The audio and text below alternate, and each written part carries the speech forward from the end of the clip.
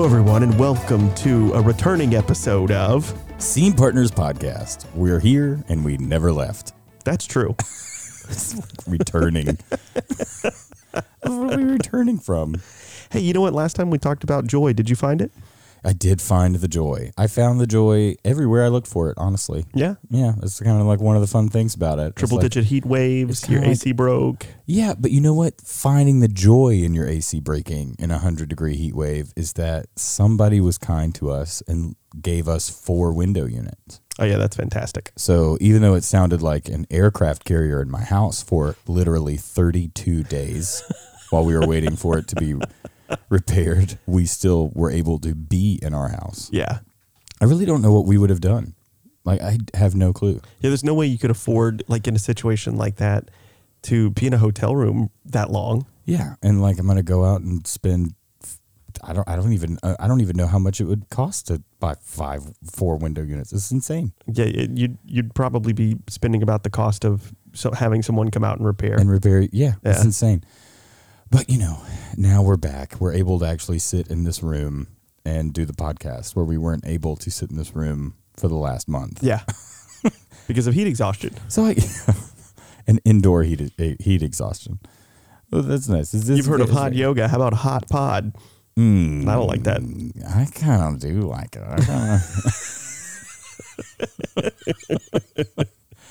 So we have been working on a whole bunch of stuff, and yet it feels like we are doing nothing. It does. Like, it feels like we're doing everything, and yet it feels like we're not doing anything. And I've been trying to figure out what that is. Do you feel the same way? Yeah, it feels like nothing and everything all at once, too. Yeah, I guess because we're not necessarily like, we don't have a date for our next show, and we are like planning it, but we're not in the like thick of it necessarily. Mm-hmm. And we're doing a show right now, technically, but we're not 100% responsible for the show because it's a co-production. Like, it's something that we're pairing up with the symphony, which is great. But I don't know. It's I guess because the stress of it is different. I don't know. I will say it's been interesting watching you learn the exercise of you're not completely in control of something. Oh my gosh. And so especially hard. when something is this immensely precious to you as it is. Mm-hmm. Yeah, because we're doing Romeo and Juliet, and we're pairing that with the symphony. And so the symphony is going to be playing, I believe that the way that you pronounce the composer's name is Prokofiev, something like that. And Prokofiev, something like that. The face that goes with it. I'll take a picture of myself saying it, and I'll make that the title. Yeah. Photo. That'll be the thumbnail. That'll be the thumbnail for this podcast. So they're going to be playing music from the ballet, and we're going to be doing the scenes that accompany the music, which is really kind of neat.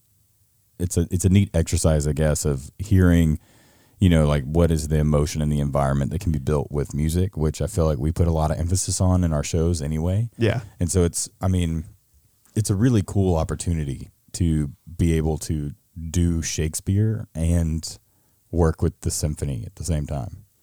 I don't feel like here especially, there's not like a full symphony accompanying any shows. No. And not that we're doing like a full-fledged show per se, but you know, we do not have, even with shows that have like live music involved with them, we definitely don't have like the full, what is it, the 60 some odd piece? Like the orchestra pit? Yeah. Yeah. The full orchestra. Like, what is there, 60 some odd members in the orchestra that we have here? Something like that. Yeah. I don't actually know the full number. The only place that I can think of actually that does music outside of, you know, like Broadway, where they can afford to pay for an entire orchestra bit, is in Texas. And I think it is the Dallas Theater Center, and they do, and I might not be right on that it's the Dallas Theater Center. Somebody will, I'm sure, send me a message and correct me if I'm wrong. But they do a Rodgers and Hammerstein musical every year, and they put it with an entire, like they have an entire, I guess you would call it an entire orchestra. Mm-hmm. I guess is what you would call it, like a full Full orchestra. They do it with a full orchestra. I don't know the full science behind the orchestra. I think there's like a 66 up to an 88 piece or something like that. And it's just depending on how many string instruments and maybe like violin chairs and stuff that you have. And that I could be totally off base with this. Well, it would be really cool I've always wanted to go and see one of the musicals that they do there, just because, they don't really write music anymore, or at least in any modern day musicals that I can think of that has that many orchestra members, that many musicians, that many instruments. And so it would be really cool to hear all of that at once, with people. I mean, that's just got to be some kind of energy, But I've never seen anyone have like a full pit just for a straight play either. So it's kind of interesting I'm wondering, there's a part of me that's like, oh, this is going to be really awesome, or I don't know. Right. Just because we don't know. I mean, I did something like this similar in Chicago, but that was a very different kind of thing. So it was still with a symphony, and it was Shakespeare, and it was them playing music from the ballets, but it was just still different. So it'll be interesting to see how it all goes here. But yes, it has definitely been a lesson in letting go for me. Just because I don't know what it's going to actually be like, because I'm not the maestro. So I'm more or less like the hired help that's there to do this thing. Because, we are basically essentially making vignettes in the scenes to sort of accompany the chosen musical pieces that are going with it, so that we tell a very brief, cohesive through line. Yeah. I mean, it was really interesting trying to put something like this together, and it's been very confusing talking about it to people, because they're like, wait, I don't understand. So you're doing the full version of the play? I was like, no. And they're like, but the symphony's like, this is an opera? Like, what are you doing? I was like, no, it's not an opera. Like, they're going to play like the opening. A Shakespearean operatic. Yeah. I mean, we're going to act. We ain't singing opera. No music is going to be sung. It's just being played. But, like in the beginning, so basically what I try to do is say, the symphony is going to play the scene whenever Romeo and Juliet meet each other from the ballet. Mm-hmm. And then as that's wrapping up, we're going to be performing it. And hopefully it will all flow together. So they'll get to hear it and listen to it and, feel how the composer, thought that it should sound like. And then they're going to get the chance to actually see it the way that Shakespeare wrote it. So, I mean, and when I say the way that Shakespeare wrote, I mean the way that I cut the stuff that Shakespeare wrote. Well, it is interesting from an actor's perspective, because this is really the first time I've been just an actor on something in like a hot minute.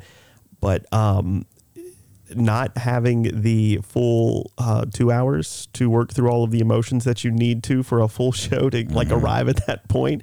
And it's like you have 35 minutes, get in there and get to the point, basically. Yeah. So like when Josh and I were talking about it, it was, so he's like, I got like around 45 minutes worth of music. So how long do you need to be able to tell the story of Romeo and Juliet? And in my head, I'm thinking like, okay, this is like a 4 or 5 act play. And I'm not going to be able to do a 45-minute version of it if he's doing 45 minutes, because this is all supposed to be happening in the second act of the show. So I guess I can do it in 30 to 35 minutes. And then I sat down to like actually cut it, and then kind of like geeked out a little bit because I was really excited about it. So I like sat down and I like looked up the second quarto from it. And, if you don't really know a whole lot about Shakespeare, and I'm talking about it like everybody does, but there are different versions of Shakespeare's original text. So you have the folio, which is basically a portfolio of all of his work. So after he died, he was one of the first playwrights, I think, if not the first playwright, where the actors who had done his stuff, mostly I think Richard Burbage is one of the people that headed it up, all got together and brought all of his plays in that they could, and they bound them together into a book. And so that it would, hopefully stand the test of time. And there were some of his plays that didn't make it in there. I don't remember the number of them, but for the most part they did. But in the original folio text, you find like errors and stuff in the plays, which are really kind of interesting. Like in Hamlet, Hamlet dies more than once, and in Romeo and Juliet, Romeo dies more than once. Do you know why? I mean, who amongst us, right? Do you know why that is? I don't. So it's really interesting, or it's very interesting. This is my assumption that everybody else loves this as much as I do. But so what they would do back then is, if, you know, like Shakespeare wrote Romeo and Juliet. So this is going up, it's performing at the Rose or whatever, and everybody's super excited about it. And the other theaters are seeing that this theater is selling out all the time, and everybody wants to go see this play. It's the new hot play. So they'll send somebody in there to watch it like all day long. And then they would leave and write it all out from memory. And sometimes there would be mistakes. I see. So, in most likely with the portion of the play where you have bits and pieces of it that are kind of like, oh, wait, what's going on here? And sometimes you can kind of see it if you're really familiar with Shakespeare. Like, oh, this must have been something from someone else that like accidentally got integrated in with his original text. It doesn't necessarily sound right. Maybe it doesn't scan the same way. So, you know, I mean, it's a 400-year-old text. It's crazy. So, but anyways, so most likely that's what happened. Somebody went in there and wrote it all down from memory. And this is what we have now. Romeo dies, but then he comes back. And so does Hamlet. I mean, that's interesting. I think the only thing I think that you could do with that is maybe Hocus Pocus. Okay. So, but anyway, so whenever you're looking at it, could you imagine though? You go and you watch something all day, and you're basically trying to commit everything to memory, line for line. But so they could have done that have, a little bit better back then because language was so important to them. True. You know, like their brains were so tooled to it. Whereas now, you know, like an average sentence in Shakespeare can be anywhere between 55 words to 125 words, where ours are 5 and 10. Yeah. And actually they're getting less now because of texting. So like we're not even doing a full 5-word sentence. We're definitely using less of our brain computing and problem solving power because we walk around with, you know, supercomputers that are doing everything for us. And I encounter grown people all the time that still can't seem to Google anything. Yeah. And then there's, you know, artificial intelligence. So there's just so many other things that help us think. But anyway, so whenever I was looking at cutting it, I knew that using the original folio text wasn't right, and I knew that there are different quartos of it where people have gone in and kind of saw some of those errors and fixed it, and like through research. And I actually can't remember the guy who, I can't remember this guy's name. He was a duke or something that like bought the original folio or something and did all this work. But oh well, look at me, can't remember. Shame on me. But there are different quartos of the folio, so it's kind of like how there are different versions of any translated work. So where people have gone in and kind of like found the best parts of everything and put it all together. And so the second quarto is the thing that you want to use, and not the third quarto, because the guy who was writing or redoing the third quarto, apparently he was like a alcoholic and made a lot of his own judgment calls. So you don't want to. Can you imagine that though? You're like, all right, it is your job to retranscribe all of Shakespeare's works. I imagine this is what they sound like. And when you're finished, we're going to sell it to the world. And this guy's like, okay, I'm going to make some changes. I appreciate that Mark Twain hired this person to do that. Well, of course he did. How do you think the alcoholism began? Exactly. It's basically, it's Edgar Allan Poe did it all. That's the whole problem. Right. But it's so interesting to me, especially when you get to millennia old text, sort of like that different translations and how obviously this is all English, right? But when you start to contextualize and localize the language to different people groups or, you know, different cultures even, that some of that gets a little wonky with the translations when you localize and stuff. It's so interesting to me. Yeah. I mean, it is a very cool thing. I also I like that it's kind of the exact same thing that I don't know, like in the early 90s or late 80s, whenever Disney was having all that problem with the animators adding in their own little Easter eggs. Yeah. it's kind of like that's what the dude in the third quarto did. He was like, I'm just gonna put a little bit of this in there. And that's just mine. We'll see if anybody notices. This is perfect, but I think you could use a pinch of salt. And I'm gonna do that and then pass out. But anyway, so I like cut this whole thing, and in the way that like trying very hard to, even if the symphony wasn't there and playing it, that the show itself would still somehow make sense. Like if you were looking at this from the outside and you just watched this 35-minute version of it, then you would be like, oh, I get it, I know the story, which was very hard.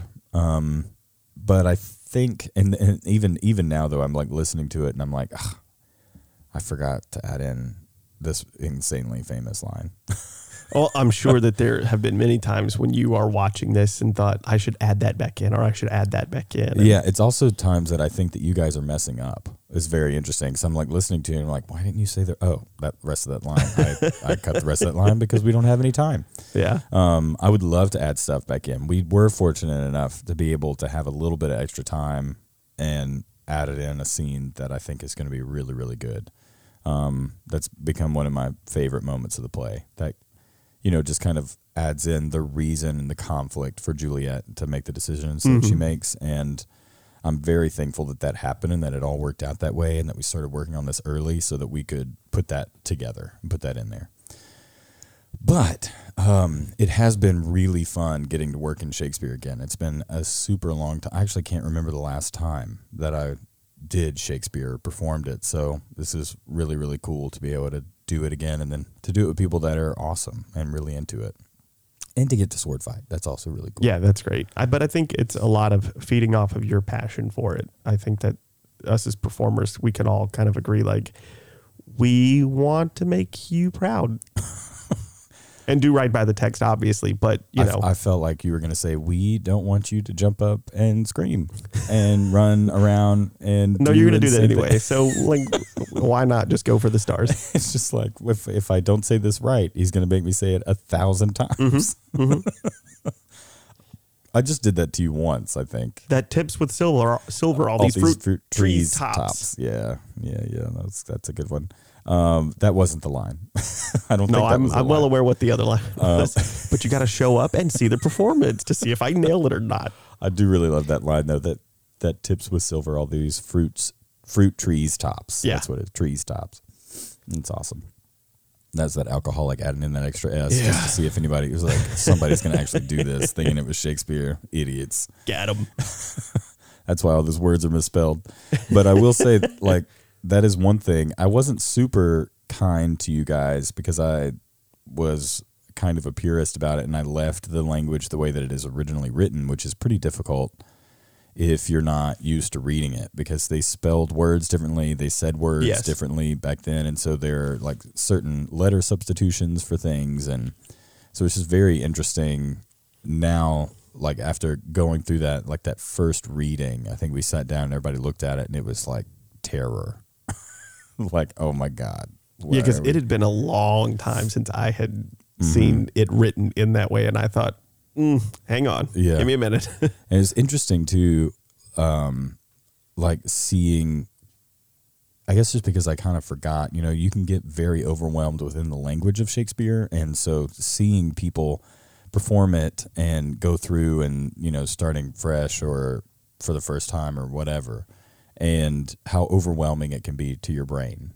It's almost like your brain will shut down. Like if you start going down the wrong path. Oh, for sure. Your brain just like, it's like it just grinds to a halt. It's very word specific. And like all of the techniques that you and I typically employ in that, I don't remember the line, but I know where it's headed. Yeah. And I'll loop around and get to it. Yeah, no, that doesn't work. That is not, something that you can just like use in your toolbox for this. I do think, there was a whole lot of things within my actual theater education when I was going through it that I was like, oh my God, this is the worst. This is so stupid. I'm never going to use it. But I will say that I'm very thankful for the education that I got, just because, I would have probably never really done that much Shakespeare. True. And the fact that it was kind of a huge part, I mean, that was like the, at OCU, that was like the biggest thing was classical works. So performing Shakespeare was a really big deal, and that was kind of all because of Lance Marsh, who was the director of or he still is the director of theater there. And he just is very passionate about it. It was very, very smart guy. I remember we were doing a show, and he wasn't directing it, but he was verse coaching it. And which would be so interesting to, like, a verse coach, whenever you're performing Shakespeare, is somebody that literally is off to the side and is making sure that you're saying the words appropriately, that you're doing your, that you're doing your stresses and your unstresses correctly, because it's written in iambic pentameter, and that you have an understanding of what the words actually mean. And so they kind of not necessarily direct you, but they are going in there, and like some people call them a verse nurse. They like go in there and they like fix the problems within the in the verse lines. But he came up to me. We were doing the Scottish play, and I was really butthurt because I was all but told I was going to be playing Mac. And I went down, like, we had done the auditions, and I had spoken, like, the director had spoken with me, and so I was really, like, all in, thinking that I was going to be him. And so I went downstairs to look at the callback board, and my name wasn't on the list for callbacks for the show at all. And so I went into, like, I like swallowed that pill and went into the director's office, who was directing the show, and was basically like, look, I understand there's no hard feelings or anything. I'm not upset about it. Or, I mean, I'm upset about it, but I will get over it. But I really just want to be a part of this production. So if you're looking for an assistant director, if you need any help on that stuff, I'd love to be a part of it. And he's like, what do you mean? This was also like an hour before callbacks. And he said, what do you mean you're not on the callback list? And I was like, I'm not called back. And he's like, yeah, you are. You're on the callback list. So my last name's Walker, and I did not make it. I was at the very last. And so whenever he sent it, he showed me the email. He's like, this is what I sent to the stage manager. It was like, I said, you realize this is a second page. So I was the only name on the second page that didn't get put up. So I had an hour to prep for callbacks. Other people had 3 days. And I went in there, and not that I'm still to this day making excuses for that, but I went in there and did my best. I mean, I did my best to get off book as much as I could for an hour. It was, and in my mind at the time, it felt like such a huge deal. Like in college, I was like, this is going to be the performance of my life or whatever. But anyway, long story short, I ended up not getting the role. And afterwards, I remember the director coming up and just being like, yeah, it just didn't seem like you really, like you didn't prepare. You didn't know all of it the way that other people knew it. Thanks. Yeah. I was like, all right. But I still ended up getting, just kind of like what I always tell people when they're upset about roles that they got. Like the role that I got in that show ended up being my absolute favorite. And it ended up being, I was so glad that I was not Mac. And I was able to really enjoy the show and experience it in such a better way with the role that I got. And it taught me a really big lesson of making the best out of a situation, because he cast me in that show as Lennox, which is like a lord in the play. And I still went to every rehearsal, because if you wanted to, you could go to any rehearsal. And just the fact that I was there, they ended up kind of envisioning the way that the show went. And so it was like me and the guy playing Ross and the guy playing Angus. We absorbed all of these lords, and because they had cut them, and we kind of turned them into our own characters. And we were in every single scene. So it was like we were still on stage all of the time. And it became kind of like us being the ones that saw the downfall of Mac and everything. But it was just really cool because we wanted to be there so much, and that it ended up kind of changing the entire production on accident, Anyway, Lance came up to me after I had this really big monologue, and he came up to me and he gave me all these critiques about it. And I was like, in my mind thinking, you're just mad because you're not directing this show. And so you're trying to direct me, and I'm doing it perfect. And I'm not going to change a damn thing. Oh, God. And I remember going up to the director, and this was kind of at the time was, this was so crappy. But I went up to the director and I was like, this is what Lance told me. And then the director reiterated what I was thinking and essentially like made me not like Lance as much. But it was because that director was, what's the word? He felt inferior in a way, I guess, to him. And so then it was like he got me on his side. It was just very interesting. Yeah. But, I wasn't mature enough at the time to understand what was going on, obviously. And anyway, it's just different. But basically all that to say, trust your people. Like I should have trusted Lance, like this amazing, this man with all this education and all of this experience and everything. And I thought at the time, well, I know more than that. I'm good. I know what I'm doing. But I still think, I know this is ridiculous, but I still think, well, if I would have listened to him, how much better would I have been? Mm-hmm. Like I did such a disservice to myself for just being kind of a crappy person. Anyway. I will say when you started that story, I thought you were going to say I wasn't on the callback sheet because nailed it in one. No. Yeah, that show, we performed that show a whole lot, but that's not what we're here to talk about. But that was really cool. That was a neat experience. That was the show we had all the weird stuff happen. I guess so. Because people did not respect the curse. Yeah. Rather. But there's some cool stories there. But anyway, so I'm really excited to be doing Shakespeare again, basically is what all that I'm saying. And I'm thankful for my education because talking with, going through this experience and speaking with people and, it kind of highlights, I guess, to me how happy I am that where I went to school put such an emphasis on doing Shakespeare this particular way. Yeah. Instead of just like, I don't know, like have fun. Well, I think it's, especially, in regards to your education there, I think it's important that we look at sort of the places we have come from as theater artists, mm-hmm. correct? What good does it serve yourself as a performer or a community if you keep doing the same 11 shows in rotation all the time? But also, you say this all the time at rehearsal, this could be the first time someone sees this, or this could be the first time someone has seen this in a decade, 15 years, 20 years. And that to me is so interesting too, because we don't have, I would say, a wide range of like art that we're able to perform in this area, or it's not just us performing, but is available. Right.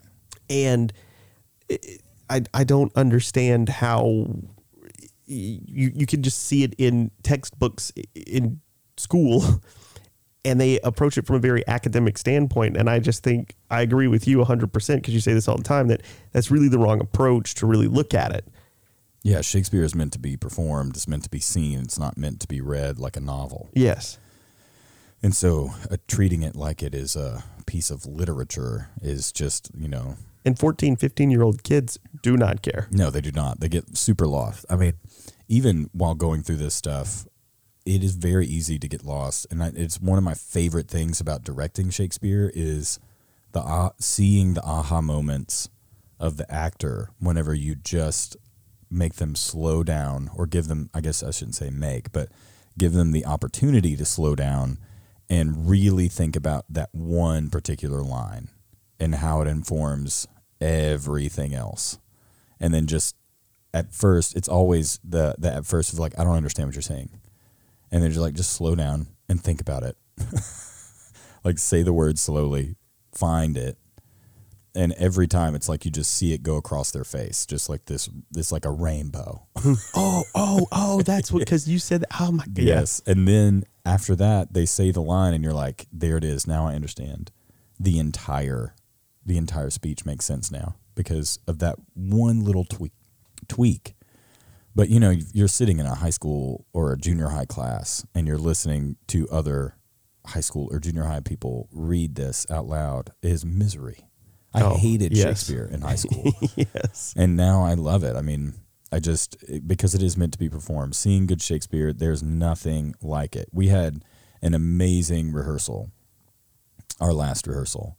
And it was really cool seeing how pumped everybody was, because it was kind of like they felt it for the first time whenever they walked out the room. It was like, oh my gosh, like this is, it's super hard to get, and you have to be so incredibly specific and intentional with every single word.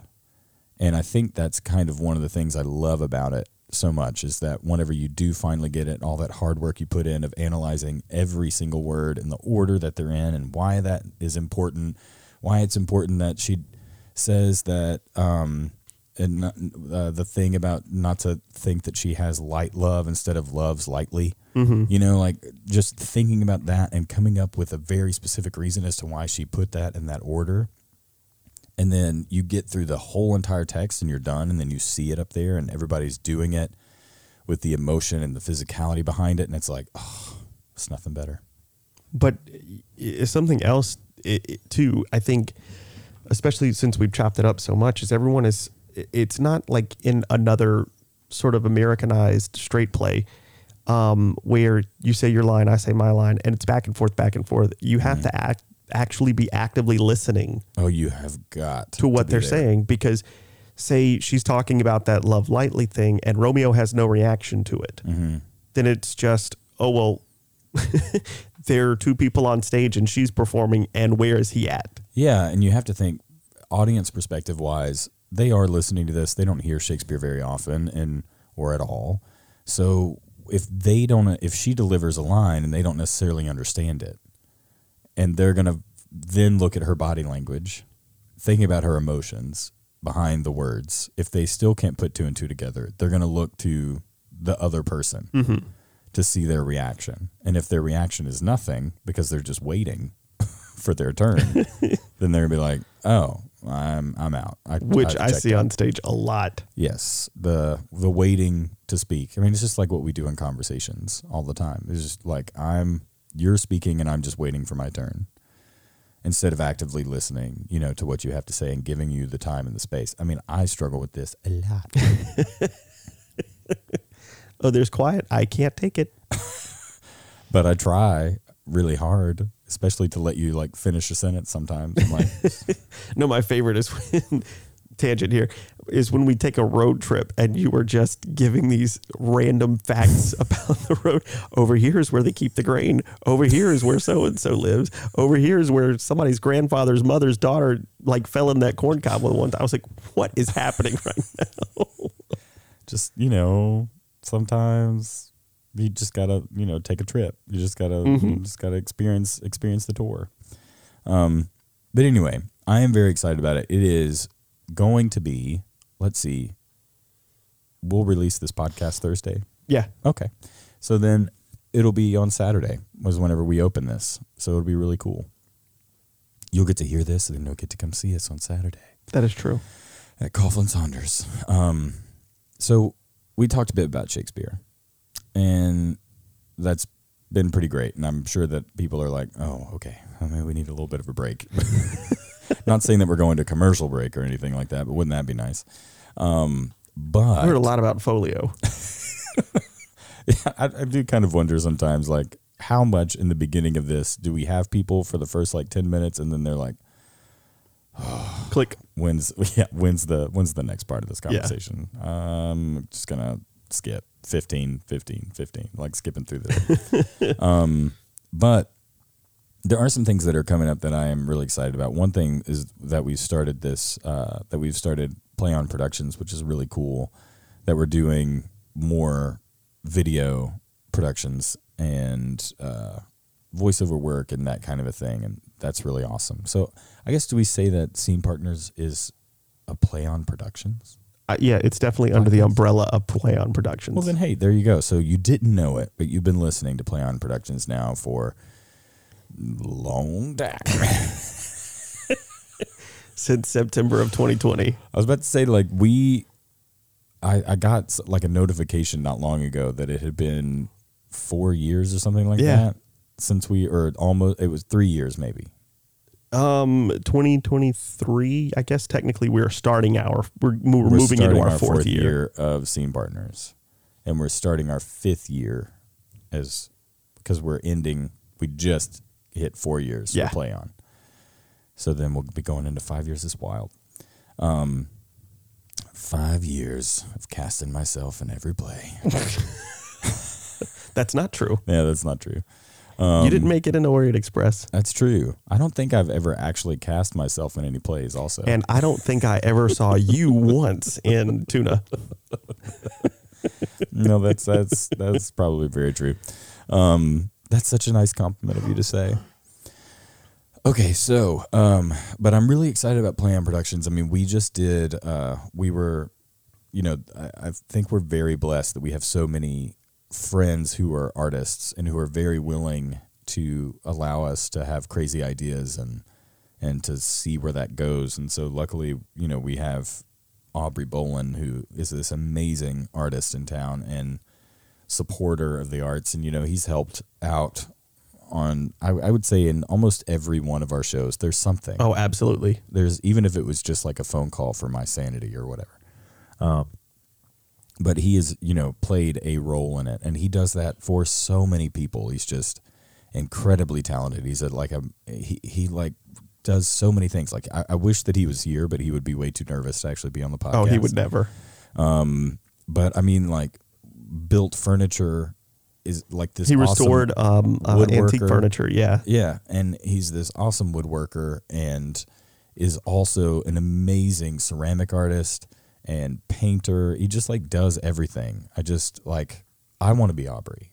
Well, it's so interesting to see him speak on his artwork, and that he thinks that it's not great or he hates it, and he's his own critique. He's just there. An artist. Well, yeah, and we're looking at this thinking that is freaking incredible, and I'm sure that our friend Josh, a lot of times with his photos, he goes, "Oh, I wish that this would have turned out better," but who among us, is art ever done? Yeah, I think that's the artist is. It's the artist trap, or the trap of an artist, is that you always see what could have been, and you spend so much time with it that you're like, oh, I should have been able to fix that little bitty thing. Why didn't I should have just kept this a little bit longer, and then it would have been perfect or whatever. But you always will find the imperfections, I guess. But it is kind of interesting, like being in his studio, and you're like, oh my God, what is that? That's amazing. And he's like, ugh. This is from an art show. Nobody wanted it, so it must be ugly. This would look great on my wall. Like, oh my God, are you kidding? Anyway, he's an amazing man. He's very, very humble. That's the other thing, which you don't necessarily always find in the art world. And I mean that in every aspect of the art world, performing, everything. So, but he allowed us to have this idea and to actually see it to its end with doing a promo video for his last show that's actually still up at River Oaks. So if you're in the central Louisiana area or you like to drive, you should go to River Oaks Art Center and see Saunter. And I think it will be available through the middle of October or through the end of October, I believe. Yeah, I think so. I think you're right. But anyway, it's a really amazing show. I mean, you can just see so much of kind of what we were talking about with Shakespeare. Like, everything is so intentional, and he really, truly loves it. Like, I loved going to his show and seeing all of his little touches that he threw in there. Like, I'm going to put the compass on the floor of the art gallery. Like, just adding the little things are always what draws my attention anyway. Yeah. It was like, I'm going to bring in some pieces of actual wood, like from the trail that I painted, Even his little finger food displays were all like pine cone. Yeah, it was all natural shaped, and stuff. it was so good. It just all works together so well. I think it's just whenever you have a clear vision and you know exactly what you want, and you have, I guess, the ability to see it to its end. It's just amazing. And anyway, I respect the hell out of him, that's for sure. But it was nice that he trusted us to be able to do the video for him. And that was awesome. I mean, it was such a fun experience. I think, for you and I mean, I know I had a lot of fun just being able to kind of, I guess, in a way, tell his story of his artwork and like his process. And I mean, I guess if we were really telling the story of his process, it would have been like, a mini series, Right. because he's just so awesome. But it's still like we were able to capture something that I thought in the end I was incredibly proud of. Yeah. Oh, absolutely. And, made me very excited to continue to do more things like that, to kind of pivot a little bit. I mean, like our lives are so much different now, and not saying, theater will always be there. We'll always be producing things, Yeah. but it's just being a little bit more intentional with that stuff. And I think we kind of touched on that a little bit last time of, we're preparing, we're doing all these things for shows that are coming up in the future. We just don't necessarily know when they are. Mm-hmm. But I kind of feel like when I'm ready to do it, the door will open. Yeah. And I guess it's kind of like when we did To Kill a Mockingbird, or really when we did any of the shows, like Christmas Carol, To Kill a Mockingbird, and Little Women, like every single one of those, it happened because we had the perfect people. Yeah. For the most part, like we might have had to look for a couple of people and keep our fingers crossed that some people showed up. Well, it was, but for the most part, with Little Women, it was about, we wanted to do this show working with this person. Yeah. And holy crap, this person has moved back into town. Yeah. Holy crap, this person is in for the summer. Holy just crap, all this. fell into place. It's just, we could not have asked Yeah. for better vocalists It's like, as we're gonna for women. do this. We're going to get to do a show with Aline playing the music, which I'm like, would not have been able to do that show without her at all. And I don't know. I will always hold that show in such a special place in my heart because of the story and the like moment in our life and everything, and just how it all just kind of fell into place in such a perfect way. To Kill a Mockingbird was a little bit heavier just because we started it during COVID, and then that did not happen. I think we did like the read through the day We did the before. read through. Yeah, we did the table read, and the next day it was locked out. Everything is shut down. Yeah, we weren't leaving the house. I really need to delete that horrible YouTube video of me. You could have used an about it. editor. Yeah, I could have. That was not. But you know what? That is something else too. I want to touch on. Speaking of needing an editor, when we were doing the video for Aubrey, we had bounced a couple of ideas and we grabbed so much footage. That when it started to get time to sort of sift and distill it down to its core, and there were like 2 cuts that we released, and ultimately the decision came down to, does this take away and does this add? Yeah. And, we released the cut that was obviously released. Probably should release it on, I know we put it on Instagram, Facebook, maybe to our website. I don't know. Oh, it's not on our website, actually. But that's kind of one of those things that I need to also add to our Play On Theater. We need a Play On Productions thing. Okay. But what a nice production meeting we've just had. right? Now it's like, But I guess I need to do that. all that to say, like, coming down the pipeline, just thinking of, hey, these things fall into place perfectly all the time, sure, but we have to also make the decision on what is that best sort of idea, and working through sort of those production meetings and talking and all of those things is so, to me, invigorating. And for a summer that has been a little bit hellish on the working front. Yeah. And it's just been hot and miserable, and I don't just think hellish in all the ways. But all that to say, it's just been sort of restoring for my soul personally. Yeah, that kind of felt that way too. Whenever we were, just finding new ways to tell stories is always great, and then seeing it and doing it in what I would think would be very successful. I mean, I thought that we did what we set out to do, so that's success for me. That is incredibly rewarding, and I will update the website. I was like, that's kind of amazing. That didn't even occur to me. It's just really cool, though, that we haven't even really done that. But we've, it's just that, like, putting things out there into the universe. And I do think, the last podcast that we did, we were talking about just leading with positivity and being more positive. And I have been really trying to do that in all aspects of my life. And it is kind of amazing the stuff that comes back to you whenever you do that, whenever you actually like give yourself over to that and, you know, put positive things out into the universe, and then you put the things that you want from the universe, and then it kind of like comes to you in a way.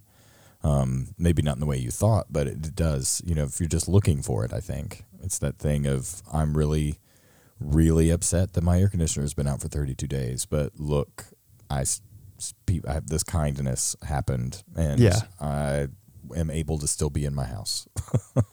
So, you know, it's just focusing on the good instead of focusing on the bad. And here we are again today. So, Play On Productions is awesome. And hey, you have another thing that we haven't really announced yet. Have we not? No, I don't think that we've really like put it out there that, and you and I actually need to talk about that because we got a schedule. This is really a production meeting now. Yeah, right. I looked at the calendar and I was like, it is September. Yeah, we need to schedule your. We need to first schedule week your of auditions. December. Yeah, we need to schedule your auditions for Christmas Carol. Christmas Carol. Yeah. Have you looked at that script at all? Because now this is really a production meeting. I have it at the house. That was my plan for tomorrow. I'm very interested to see what you come up with. That it's kind of like straight facsimile. Yeah, that's interesting.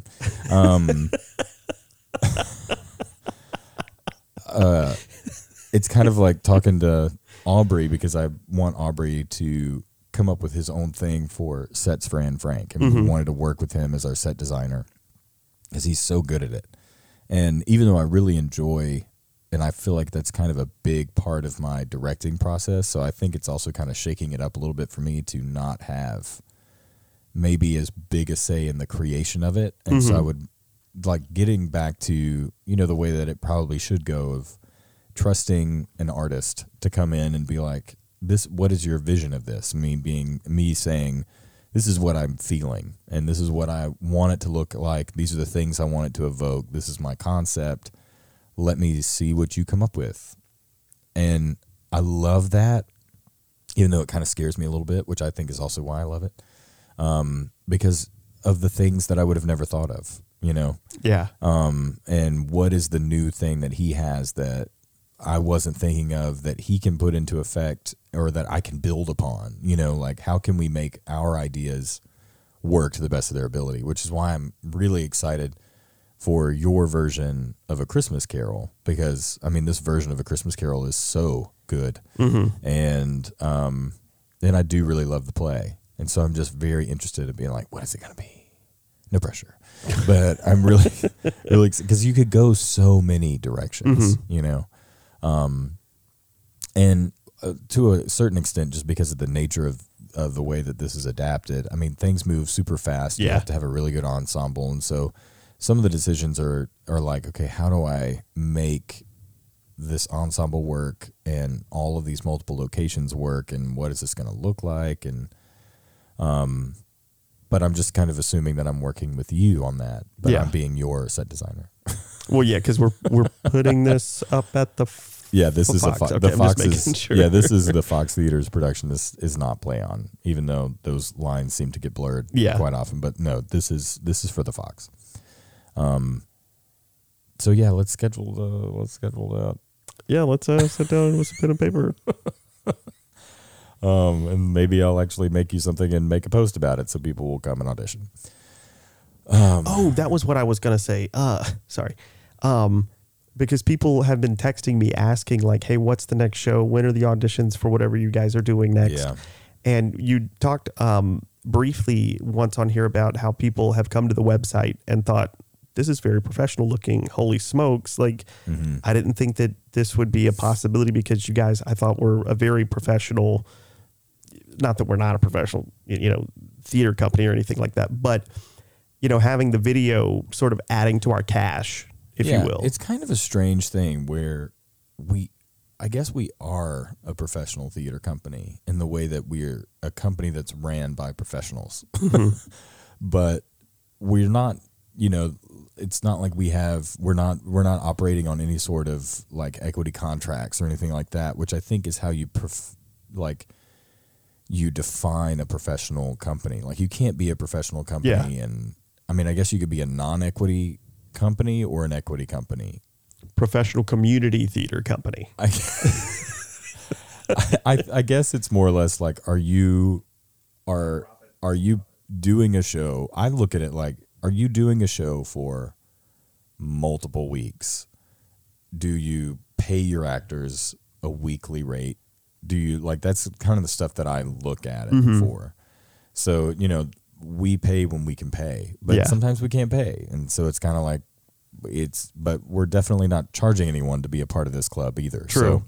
So it's like we're different, but and we're not a community theater necessarily because we're not a nonprofit.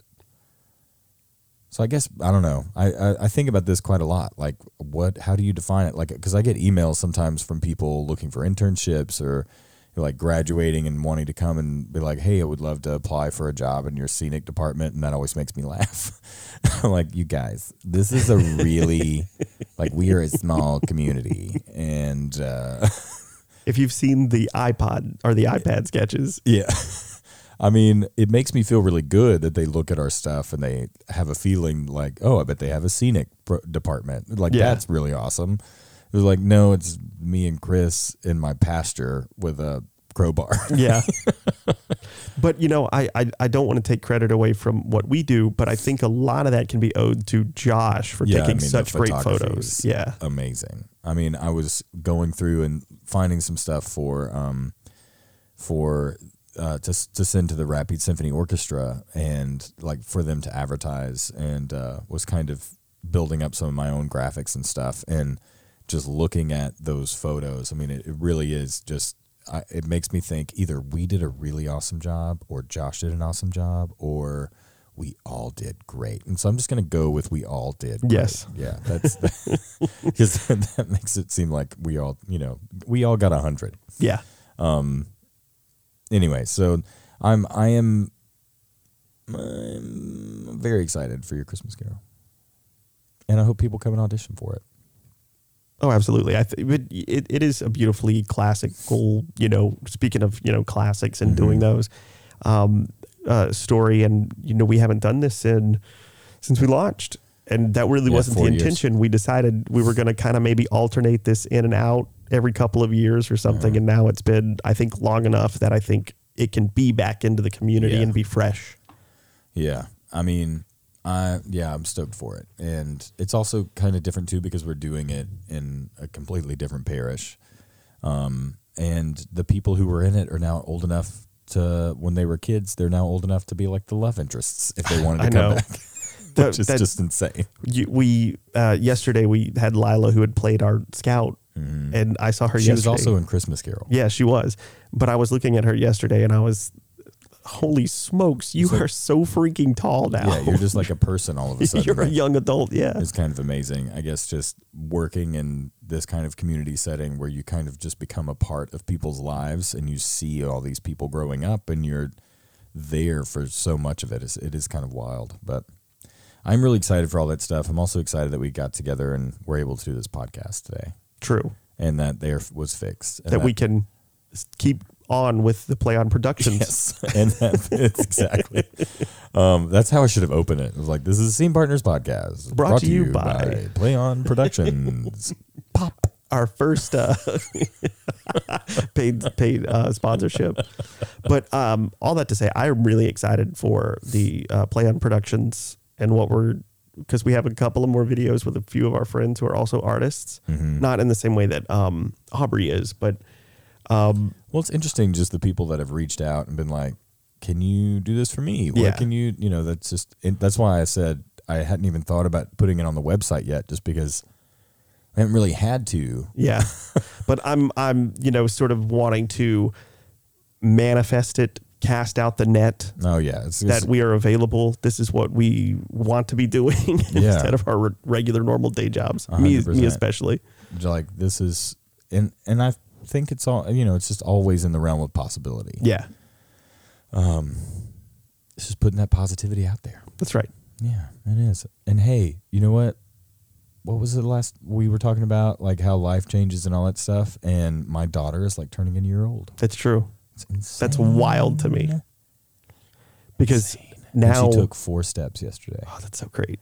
It was great. Her favorite toy is the thing that we use to throw the tennis balls for the dogs. It's this blue like claw thing, that like scoops tennis balls up and throws them.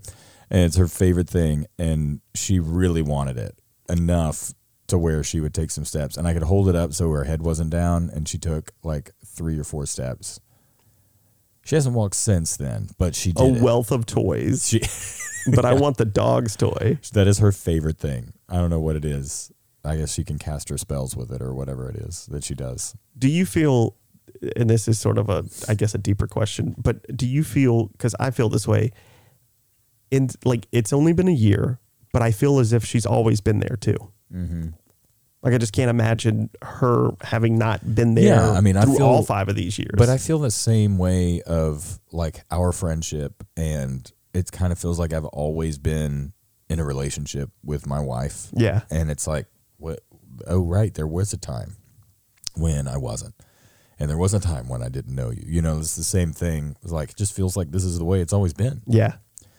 It is kind of interesting how things come to your life and it just feels like they're supposed to be there. They've always been. Yeah. Like the puzzle pieces just fit together perfectly. Yeah. It was awesome. Oh, look at us. Little puzzle pieces. Okay. Well, listen. I got to go. And this has been... You're kicking me out of your house. What do you mean you got to go? This is your home.